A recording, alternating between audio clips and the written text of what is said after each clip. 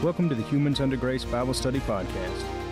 We're getting ready to have an old-fashioned line-on-line, precept-on-precept study of God's Word to search out those deeper truths and gain a greater understanding of the Bible.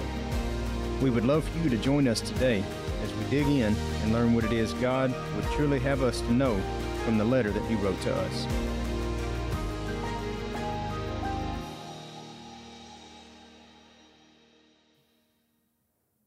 Hello and God bless you. Welcome into the study today. We're very glad to have you. We're going to be picking it up in the book of Hosea, chapter 10, verse 1.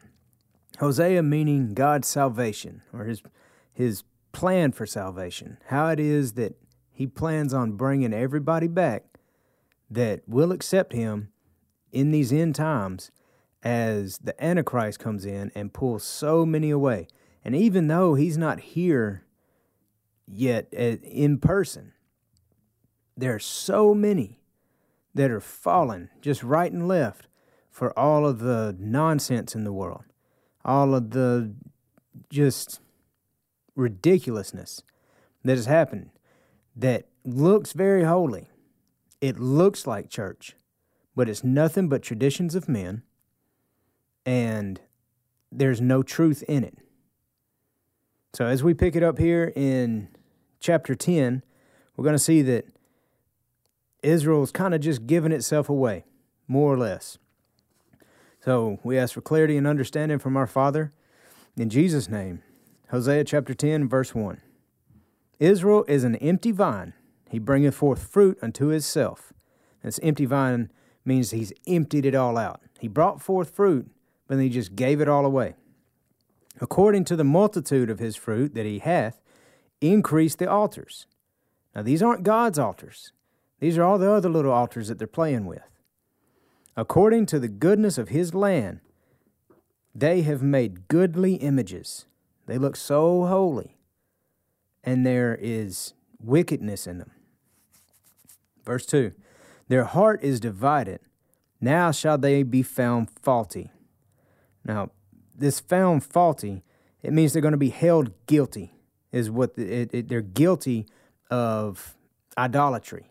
Many times in the Bible, you'll see it put as fornication, because you've got to go spiritually with this. Christ is our bride, or we're Christ's bride. He is our husband, and to go messing around with any other religion or any other doctrine is basically fornicating in the spiritual sense against God, against Christ. He shall break down their altars, and he shall spoil their images. He's got an end coming. For now they shall say, we have no king, because we fear not the Lord. What then should a king do to us? Now you got to be pretty foolish to say you fear not the Lord.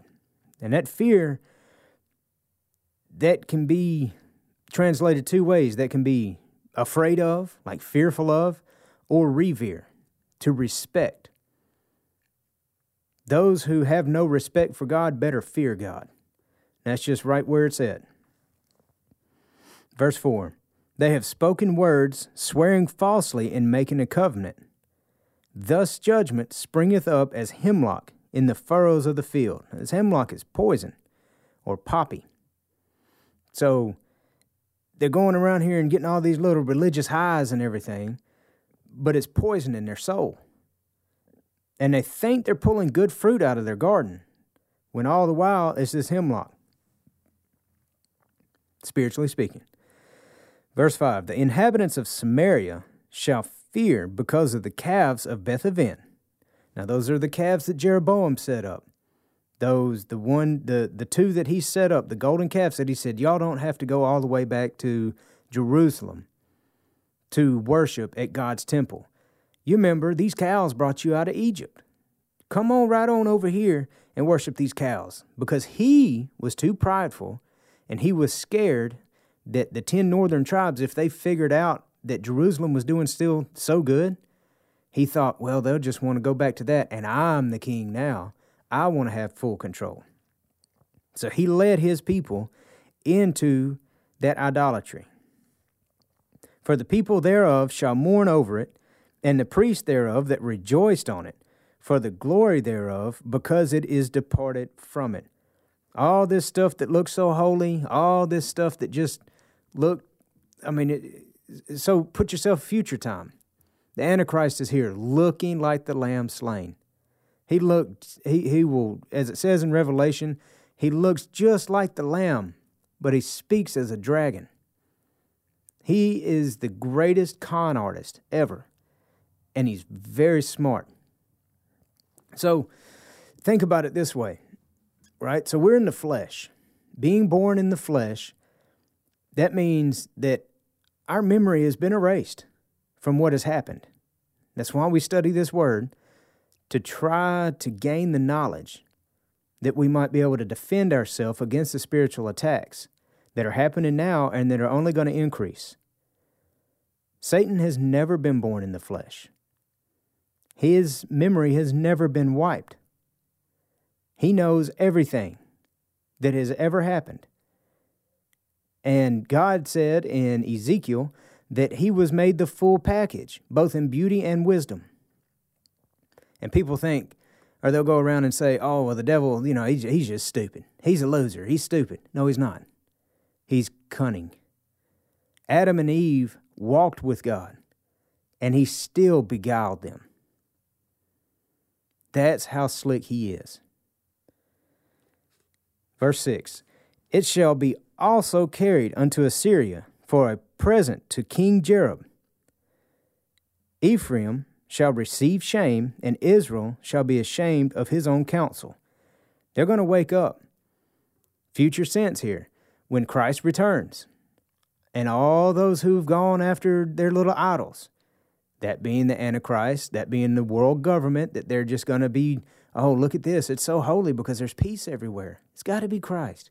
And they've just fallen right in line, and that's those that'll say to Christ, well, we healed in your name, and we cast out demons in your name. And he'll say, get out from around me.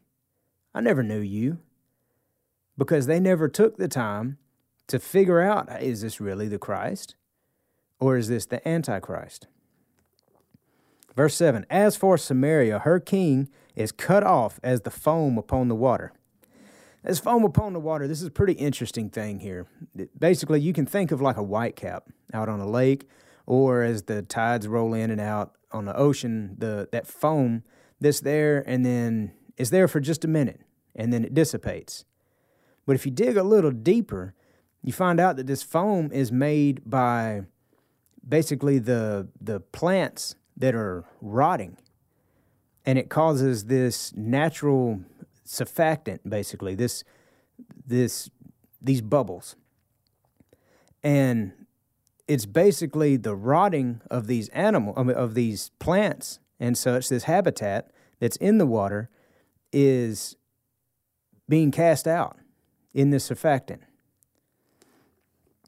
So this king that is standing up so high and mighty, this earthly king, is going to be spit right out of the water. Now, remember, symbolically, what is the water? The living water is Christ. All this foam, all this decay, all this dead stuff will be cast out. Verse 8, the high places also of Aven, the sin of Israel, shall be destroyed. The thorn and the thistle shall come up on their altars, and they shall say to the mountains, cover us, and to the hills, fall on us. When Christ returns and everybody sees that they've been following the wrong one, that they have fallen wholeheartedly, thinking that they've been doing what's right, just knowing without a shadow of a doubt that they're following the true Christ. Back there, toting their Bibles around, never really opening them, never really studying in anything, but just know for a fact, they have a gut feeling, they feel it. And then the true Christ shows up and catches them red-handed.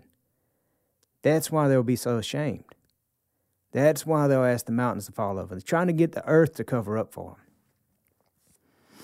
Verse 9, O Israel, thou hast sinned from the days of Gibeah. Now this Gibeah, if you'll remember back to Judges, This is when the priest, he got married, and his wife got homesick. She kind of run off for a little bit. He went back home to get her, and he stayed there a few days and was coming back. They were on their journey back to Jerusalem. And they stopped in Gibeah, which was a city in the tribe of Benjamin. And the men of that town were so perverted that they came and they wanted to take the priest to themselves. And I don't quite understand it, but I guess it was a custom then. The priest put his wife out there, and they killed her because they didn't want the wife. They wanted the man. About like Sodom and Gomorrah. And it turned out that all the tribes of Israel came up against them and almost killed every man in Benjamin. Without Benjamin, you wouldn't have had Saul or Paul, both the King Saul or Paul of the New Testament. Paul was also a Benjamite. And what he's saying here is, you sinned back then and you hadn't stopped. Like, you would think that slaughter would have made you change your mind a little bit, but you didn't. Continuing on, there they stood. The battle in Gibeah against the children of iniquity did not overtake them.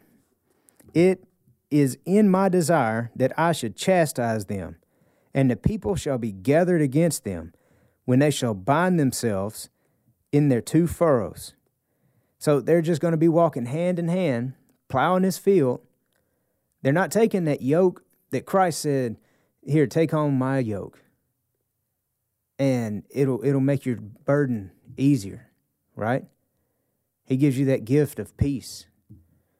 No. They're wanting to do it the hard way. They're wanting to be, I'm man. I can do that. I don't need God. Here, team up with me. Let's hoe this row right quick. And Ephraim, verse 11, and Ephraim is as an heifer that is taught and loveth to tread out the corn. But I passed over upon her fair neck, and I will make Ephraim to ride. Judah shall plow, and Jacob shall break his clods. Now, there's quite a bit in this, and it goes back to the yoke that pass over upon the neck of that cow, or that heifer, is to put the yoke on her. And Judah shall plow, and Jacob, you got to notice that he used Jacob here, not Israel. But it is put figuratively for Ephraim, but whenever you see Jacob, it's talking about all of the tribes, not just the 10 northern tribes, and not just the 2, Judah and Benjamin, that stayed in the south. All of them shall break his clods. Verse 12, sow to yourself in righteousness, reap in mercy. Break up your fallow ground, for it is time to seek the Lord till he come and rain righteousness upon you. He said, all you got to do is call out. Just let me help you do the work. Go ahead and you reap what you sow. So sow righteousness. And in that righteousness, and what is righteousness? It's not like you walk around with your nose up, hoping it don't rain because you're going to drown type of thing. You're a little better than everybody. Righteousness is just trying to do what's right.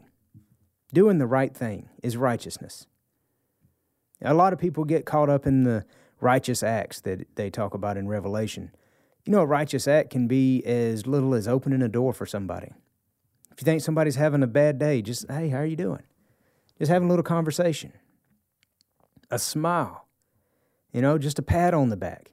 That's a righteous work. Everybody thinks it's got to be above and beyond. And nowadays, with all the internet and the social media, it's gone haywire. Let's see. Okay, continuing on. Break up your fallow ground. Oh, we got that. Verse 13. Ye have plowed wickedness, and ye have reaped iniquity, and ye have eaten the fruit of lies, because thou didst trust in thy way, in the multitude of thy mighty men. He said, you didn't trust in me, and you did all this. But remember the verse before. He said, go ahead and start sowing that righteousness, and you'll get mercy. Verse 14, therefore shall a tumult Arise among thy people, and all thy fortresses shall be spoiled, as Shalman spoiled Beth Arbel in the day of battle. The mother was dashed in pieces upon her children. So shall Bethel do unto you because of your great wickedness. In a morning shall the king of Israel utterly be cut off. So this Bethel, this is house of God. What he's saying here is whenever he comes back, those who were following the Antichrist, they're going to be cut off in that instant, right then. And what is this cut off? You've got to remember at the seventh trump, when Christ returns, as soon as his foot steps on the mountain, boom, we are in our spiritual body. In Zechariah chapter 14, it kind of goes in depth on this, and it says that basically the skin will melt off, the flesh will melt off of the spiritual body, and there will be standing in our spiritual bodies. And this being cut off is they will either go to the good side of paradise, which would not be cut off, but they'd go to the good side of the gulf, or they'd be cut off from Christ and that bosom of Abraham and be set on the other side of the gulf for the millennium, for that 1,000-year reign of Christ. And the king that will be utterly cut off is that type, not that type, but that position or that office of Antichrist that Satan fills, that is immediately cast down. That and the false prophet. Remember, those two are immediately shed of. They're gone at the seventh trump.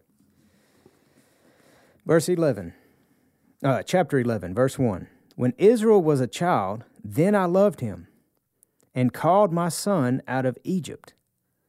You think to the time of Christ on that, they had to run into Egypt. Joseph and Mary had to run into Egypt with Christ because Herod was trying to kill all of the firstborns because he wanted to be king. Here we go with that wickedness some more.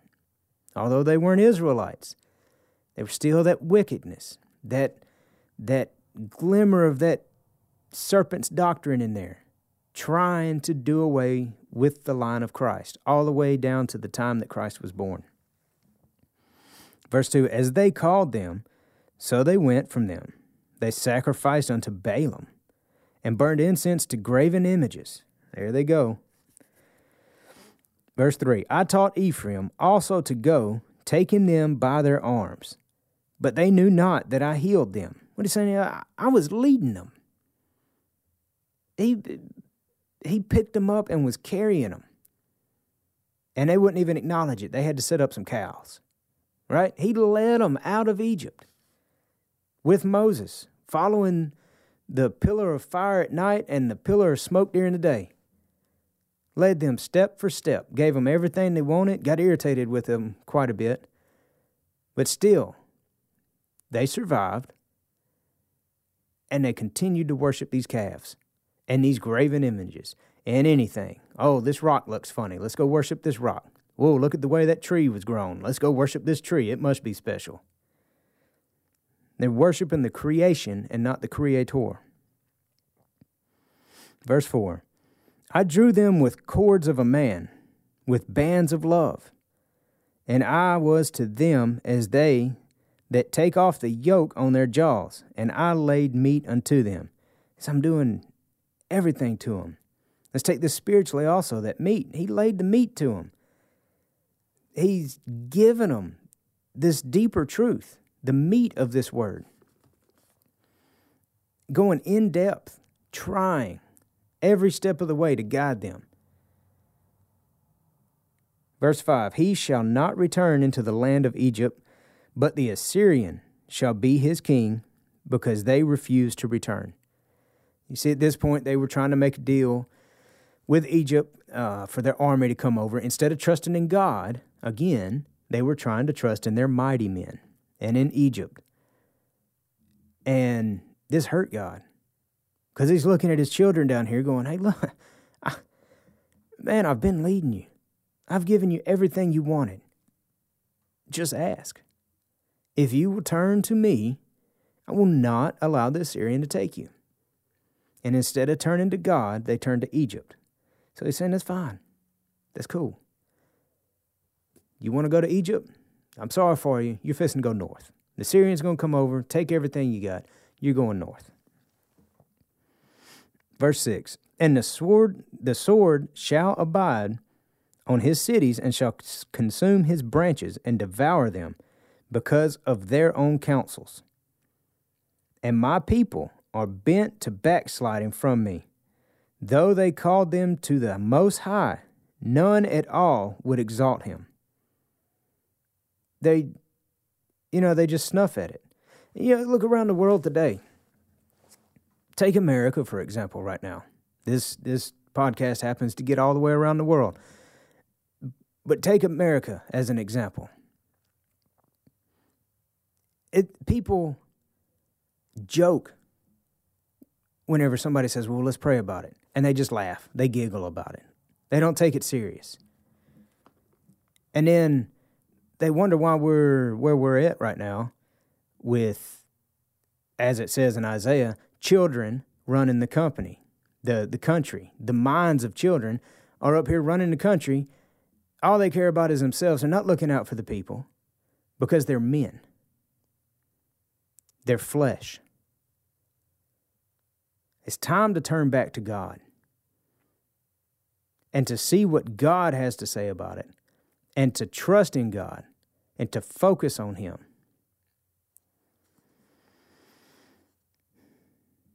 Verse 8, how shall I give thee up, Ephraim? How shall I deliver thee, Israel? How shall I make thee as Admah? How shall I set thee as Zeboim? Mine heart is turned within me. My repentings are kindled together.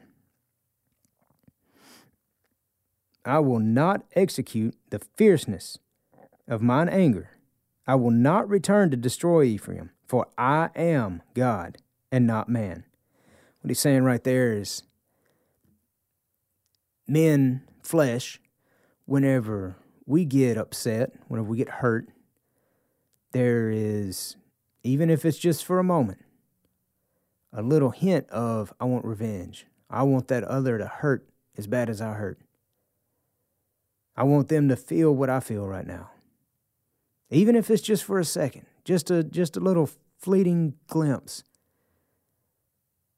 And God's saying, I'm not like that. They have hurt me continuously and still to this day hurt our Father. But He's not man. He forgives. And He don't forgive and hold on to it. It's wiped clean. It's gone. Done away with. He says, don't even remind me of it. Don't even talk to me about it again. Once you repent and you ask forgiveness, don't ever bring it up.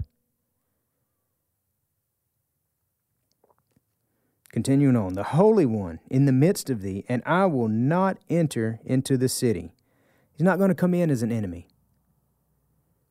He's not going to come in to, see, how can I put this? Slap some people upside the head. He's going to come in and immediately those that ask the mountains to fall on them are going to know, man, we screwed up. Look at this. And those who intentionally did it are going to go, oh, no. Well, the party's over. We're in trouble now. That's those 7,000 that die immediately at the seventh trump. That's the Raphaim, the fallen angels.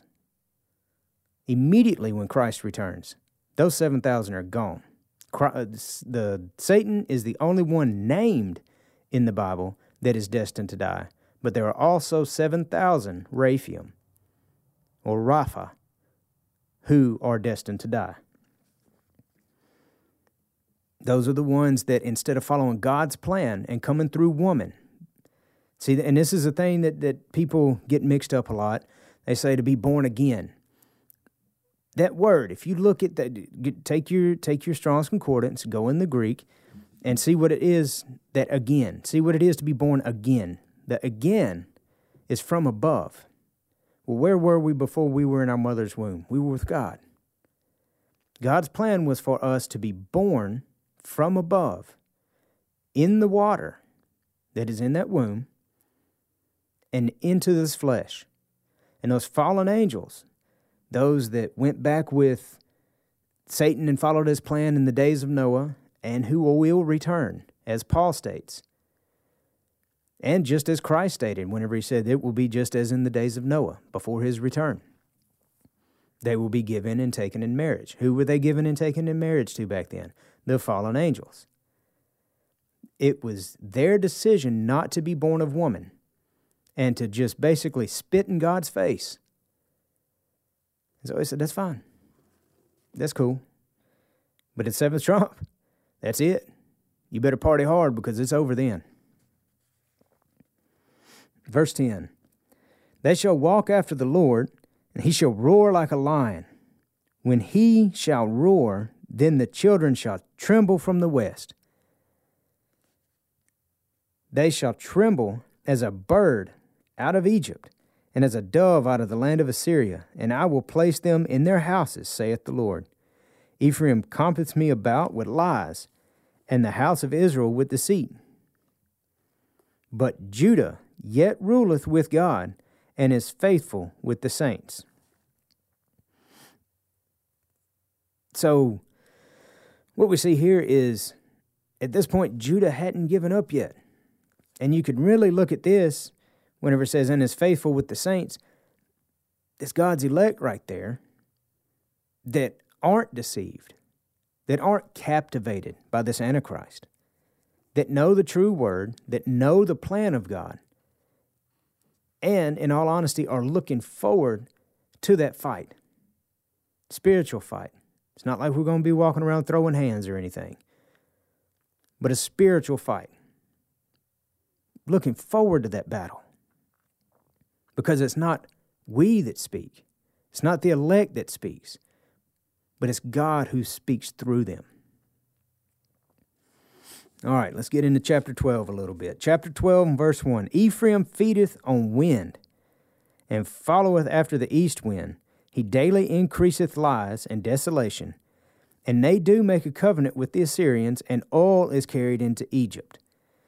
So this feedeth on the wind. The neat thing here is that the wind can also mean spirit. It's ruach. What are they feeding on here? They're not feeding on God's spirit. They're feeding on this false spirit that's going around, this earthly spirit. Well, who's the spirit of the air? That should tell you right there. They are doing what's wrong. They're making deals with all these around. The Assyrian also is another name for Satan. He has many, many names. Verse 2. The Lord hath also a controversy with Judah, and will punish Jacob, that's the entirety of the tribes. According to his ways, according to his doings, will he recompense him. He took his brother by the heel in the womb, and by his strength he had power with God. Yea, he had power over the angel, and prevailed. He wept and made supplication unto him. Now this is, historically, we're talking about in Genesis, when Jacob wrestled the angel all night. The angel of the Lord wrestled with him all night. And Jacob held on to him. And sun was coming up. And the angel of the Lord said, hey, look, you got to let me go. I got to go. Sun's coming up. It's time for me to go back. And he said, no. I need a blessing. We're going to keep on wrestling. I need a blessing. And the angel of the Lord reached down and knocked his hip out of socket. And he said, no longer will you be called Jacob, but Israel. The contender, not the supplanter, but the contender. He found him in Bethel, and there he spake with us. Verse 5, even the Lord God of hosts, the Lord is his memorial. Therefore turn thou to thy God, keep mercy and judgment, and wait on thy God continually. Don't jump the gun. Don't follow that first one. Don't think the 6th is the 7th, but wait. I say this a lot to a bunch of different people, but if there's still prescription pills, or if you can paint yourself and it's still, you've got blood in there, or if you can still injure your flesh, Christ ain't here yet. It's not the true Christ. It's a very easy, kind of common sense way to check those. You see this one claiming to be Christ, it's kind of reach down there and pinch yourself. If you still got blood flowing through them veins, you're not in your spiritual body, it's not truly Christ. All right, we'll pick it back up in verse 7 in the next study. God bless y'all. You have a great day. Thank you for joining us for this episode of the Humans Under Grace Bible Study Podcast. If you have any questions that you'd like answered on the podcast, you can write to us at Humans Under Grace, P.O. Box 1467, Tatum, Texas, 75691, or you can email us at questions@humansundergrace.com. Thank you, and God bless you.